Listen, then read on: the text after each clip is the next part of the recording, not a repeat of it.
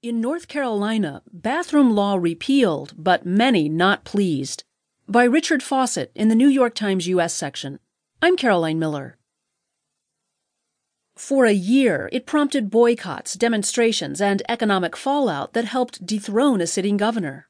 In the end, in a strange and profoundly American collision of polarized politics, big-time sports, commerce, and the culture wars, North Carolina's notorious House Bill 2 was